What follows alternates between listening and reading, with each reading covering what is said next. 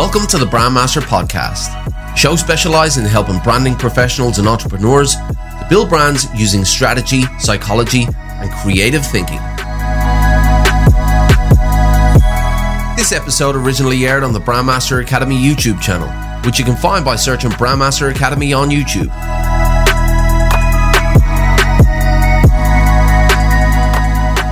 What's up, brand builders? Stephen Hurahan here at brandmasteracademy.com, and in this video you're going to learn 14 ways to identify and avoid bad clients so you can redirect your potentially painful time and energy to shaping your business to attract your perfect clients.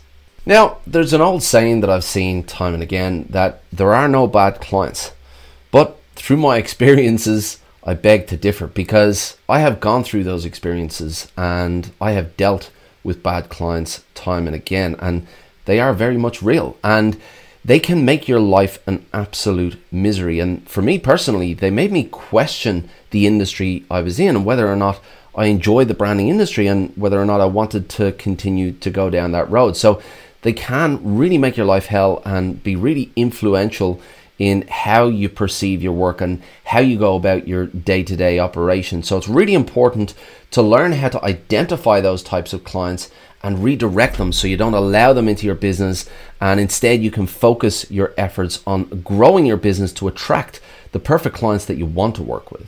Now, there are plenty of signs that you're dealing with a bad client, but unfortunately for you, if you're experiencing these kinds of signs, then you've already allowed that type of client into your business, and you know exactly what type of signs I'm talking about here. Clients that speak disrespectfully to you. There are some clients who believe that just because they're paying you a fee, they can speak to you however they choose, and they can make your life hell if they believe that they can speak to you in that kind of way. If that's how they're speaking to you, then that is a sign that you're dealing with a bad client. Then you have clients who don't pay you on time, who drag their feet, or who question every single one of your decisions or processes, whether it's got to do with how you operate or whether it's got to do with how you price your services. Or you have clients who will not return your calls or who won't return your emails and drag their feet on any kind of communication. And then you also have the clients who simply disagree with everything that you put in front of them and are constantly asking for revisions. Unfortunately, if you're dealing with these experiences, then you have already let these types of clients into your business. But my first piece of advice would be, for those types of clients, just fire them. Unless you absolutely need that revenue, if you need that invoice to put food on the table, just let them go. Cut your losses so you can focus and concentrate your efforts elsewhere. Now, hopefully once you've cleared all of those bad clients out of your business, you put a stake in the ground and you make a decision that you are not going to allow those types of clients into your business anymore, and you're only going to go after the types of clients that you want to deal with that will move your business forward. So I'm going to give you some things that you can look out for to identify those types of clients, to avoid them and redirect them elsewhere. Number one, the quick and easy client. So you're going to get clients that come into your business, and very early on in the conversation, they're going to be using terms like quick or easy or simple. And what they're doing there is they're trying to communicate the idea that what they want you to do should be quick or easy or simple. And if it's not, then they don't want that kind of service. And this all points to a budget issue. If they want it to be quick and easy and simple, then chances are they're dealing with a minimum budget here. So if you do get clients who are using that kind of terminology, who are saying words like quick and easy, then that is a sign that you're going to run into trouble down the line. Number two is the future work client. So you often have clients come into your business with a very, very small job on the table. So this could be a flyer or a brochure or a banner ad, something really minuscule that is not really going to move your business forward. It's not going to generate any significant revenue for your business. And chances are your potential client knows this. So what they do is they try to leverage non-existing future jobs in order to get you to produce that work for them. So an example of this would be, look, I only have this small job at the moment, but next month I have a few other jobs coming up. Now, they may well have other jobs coming up. It's up to you to decide whether or not those jobs are real. And a great way to identify whether they are or not is to ask specific questions about those future jobs. Number three is the SAP client. So this type of client wants everything done ASAP. They want it done yesterday. They have very, very short deadlines, and they do not consider you as a person or you as a business. The fact that you have other clients, or the fact that you don't work until 2 a.m. So these types of clients have very high expectations, not just in the timeline. You'll also find they have high expectations elsewhere. So if they have very, very short deadlines, be wary. Number 4 is the budget client. Now, we all know this client. This is the type of client who talks about price within the first couple of sentences that you're in front of them. That is their main concern. Their main concern is price. It's not anything else. It's not the outcome of the project. It's not the quality of the work. It is the price. Everything else is secondary to that. And if you come across this type of client, it's not good news for you, because their priority is to pay you as little as possible. And usually what they're doing is they're shopping around to try and find the lowest possible price. So if they're talking about price within the first few sentences, chances are it's not going to be a good deal for you. Number 5 is the terminator client. Now, the terminator client is named so because they've just terminated their previous designer. Now, they've done that because the previous designer was a bad designer, or they just didn't get it. Now, although this might be the reality, they might have been a bad designer, or they might have been a junior designer. They just might not have been able to manage that type of client. There is a chance that this designer was perfectly fine, and it was the client who was difficult. It was the client who was difficult in communicating what they wanted, or were indecisive. So make sure you ask some questions here about why that previous relationship didn't work out, because chances are if they fired that designer, there's a good chance they might fire you. Number 6, the invisible client. Now, I touched on this earlier with the signs that you're dealing with an existing bad client. And those types of clients that just disappear, or who drag their feet in responding to any kind of communication, returning calls, returning emails, that is a bad client to be dealing with, because a project can go from 1 month to 6 months just because this client isn't coming to the table. Now, a great way to identify this type of client is to identify this behavior early on in the communication. If you're sending across proposals, or you're sending across emails and it's taking them weeks or a fortnight to respond, this is a sign that this client is most certainly going to do this during the project as well. So if that's happening early on, make sure to make a note of that, because you'll be dealing with some problems later on. Number 7, the interrogator client. Now, the interrogator client is a client that will be questioning everything you do. They'll question your processes. They'll question the time it takes you to produce the work. They'll question your price structure, and they'll be asking for very specific itemized quotes so that they can identify where within your processes they'll be able to cut costs. So make sure that you keep these types of clients at arm's length. If you have your processes in place, if you have your pricing structure in place, then be confident that they are the processes and the pricing structures that work for you, and don't feel like you need to provide all of that information to the client. If they're asking for that type of information early on, then it's a good sign that you should probably keep them at a distance. Okay, so now you have a few ways to identify the types of clients that are potentially hazardous or bad clients. But how do you go about filtering them out of your business without damaging your reputation? I'm going to show you 7 ways that you can do that now. Number 1, define your position and your messaging.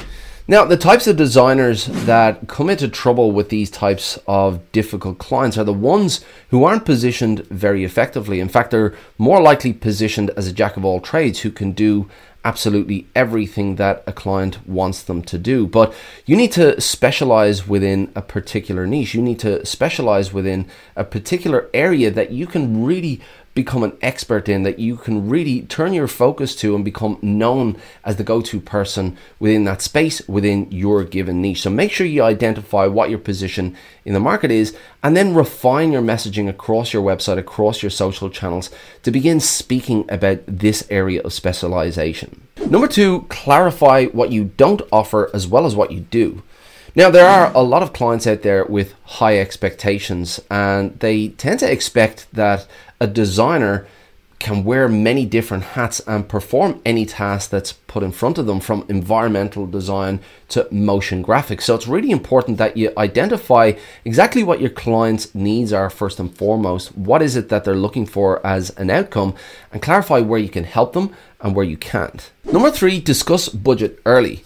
Now, I was definitely guilty of this early on in my career. I would be just happy that a prospect was speaking to me and showing interest in taking me up on my services. And all of a sudden, I would be on the phone with a client for 1 or 2 hours and going through some follow-up emails and showing them what I do, only to get to the realization later on when I put my costing in front of them that they couldn't afford my services. So make sure that you speak about budget up front and make sure they have the budget to be able to afford you. Number 4, define and communicate your minimum costs. Now, it's important that you have clearly defined internally what your minimum costs are. What is that minimum invoice amount, so that if somebody comes to you with a particularly small job, you can simply put that figure in front of them and say, listen, this is my minimum cost for working with me. So maybe you have some other projects that I can do. Or they might come to you with an undefined budget and they don't know what they should be paying for. So it's important that you put a lower level of what you're prepared to start work with at and put that in front of them, so that there's no going back and forth and there's no time lost here. If they can't afford your services, you'll filter them out this way. Number 5, clarify your processes and requirements. Now, this relationship that you have with your client is in fact a relationship. You will be producing work, but they will be providing input. And it's really important that you clarify what your processes are and what your expectations of their input is. And this can literally save you months. If you communicate that early on, it will be top of mind with the client and they'll be less likely to drag their feet on communication. So make sure you clarify what your processes are, what their requirements are within your relationship. Number 6, define conditions within your contract. Now, this is really, really important. It's really important for the way you want to be paid, the inclusions within the scope of your work, including any kind of revisions. If you don't have a contract, then you have nothing to fall back on.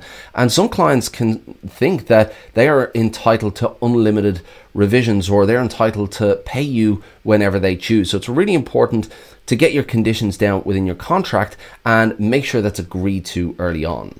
And number 7, get a large down payment.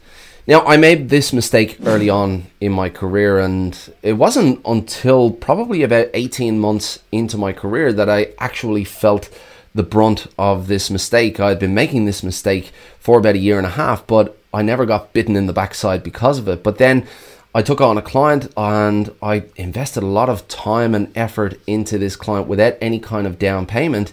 And after a couple of months, the client just disappeared. They stopped returning any of my emails, and I had put a lot of time and effort into this work without any kind of down payment. So they weren't invested in the job and they simply disappeared, and I lost out on all of that time. Now, of course, that is a novice mistake, but it's really important to instill these processes into your business and make sure that you have your processes there and you get that down payment early on. If you put a hefty down payment up front, then it will scare off these types of clients that just want to take as much as they can without committing to anything. So make sure you identify what your down payment rate should be, what percentage of the overall product it should be, and get that before you start work. Now look, not all clients are bad. In fact, I've dealt with some of the best clients in the world, some really, really nice people, and they are the types of clients that I want to work with. We are aligned in terms of our values and beliefs, and I've developed my processes to make sure that I don't work with the other types of clients, because they can really make your life a misery and they can really make you question what you're doing and why you're doing it. So put that barrier up in front of your business, protect your business, and make sure you take that time and energy and positivity and pump that back into your business to make sure you grow that business. We really hope you enjoyed today's episode. Thanks so much for listening. If you want to learn more brand strategy techniques to level up your skills, make sure you check out brandmasteracademy.com. There's plenty of free resources and premium content for you to download and get you going. If you'd like to join our Facebook group full of like-minded brand strategists all learning from each other, then find us by searching for the Brand Strategy Community, where you can find exclusive content for members as well. If you enjoyed this content, please be sure to give us an honest review on iTunes, Stitcher, or wherever you listened, and make sure you tune in for the next episode of the Brandmaster Podcast.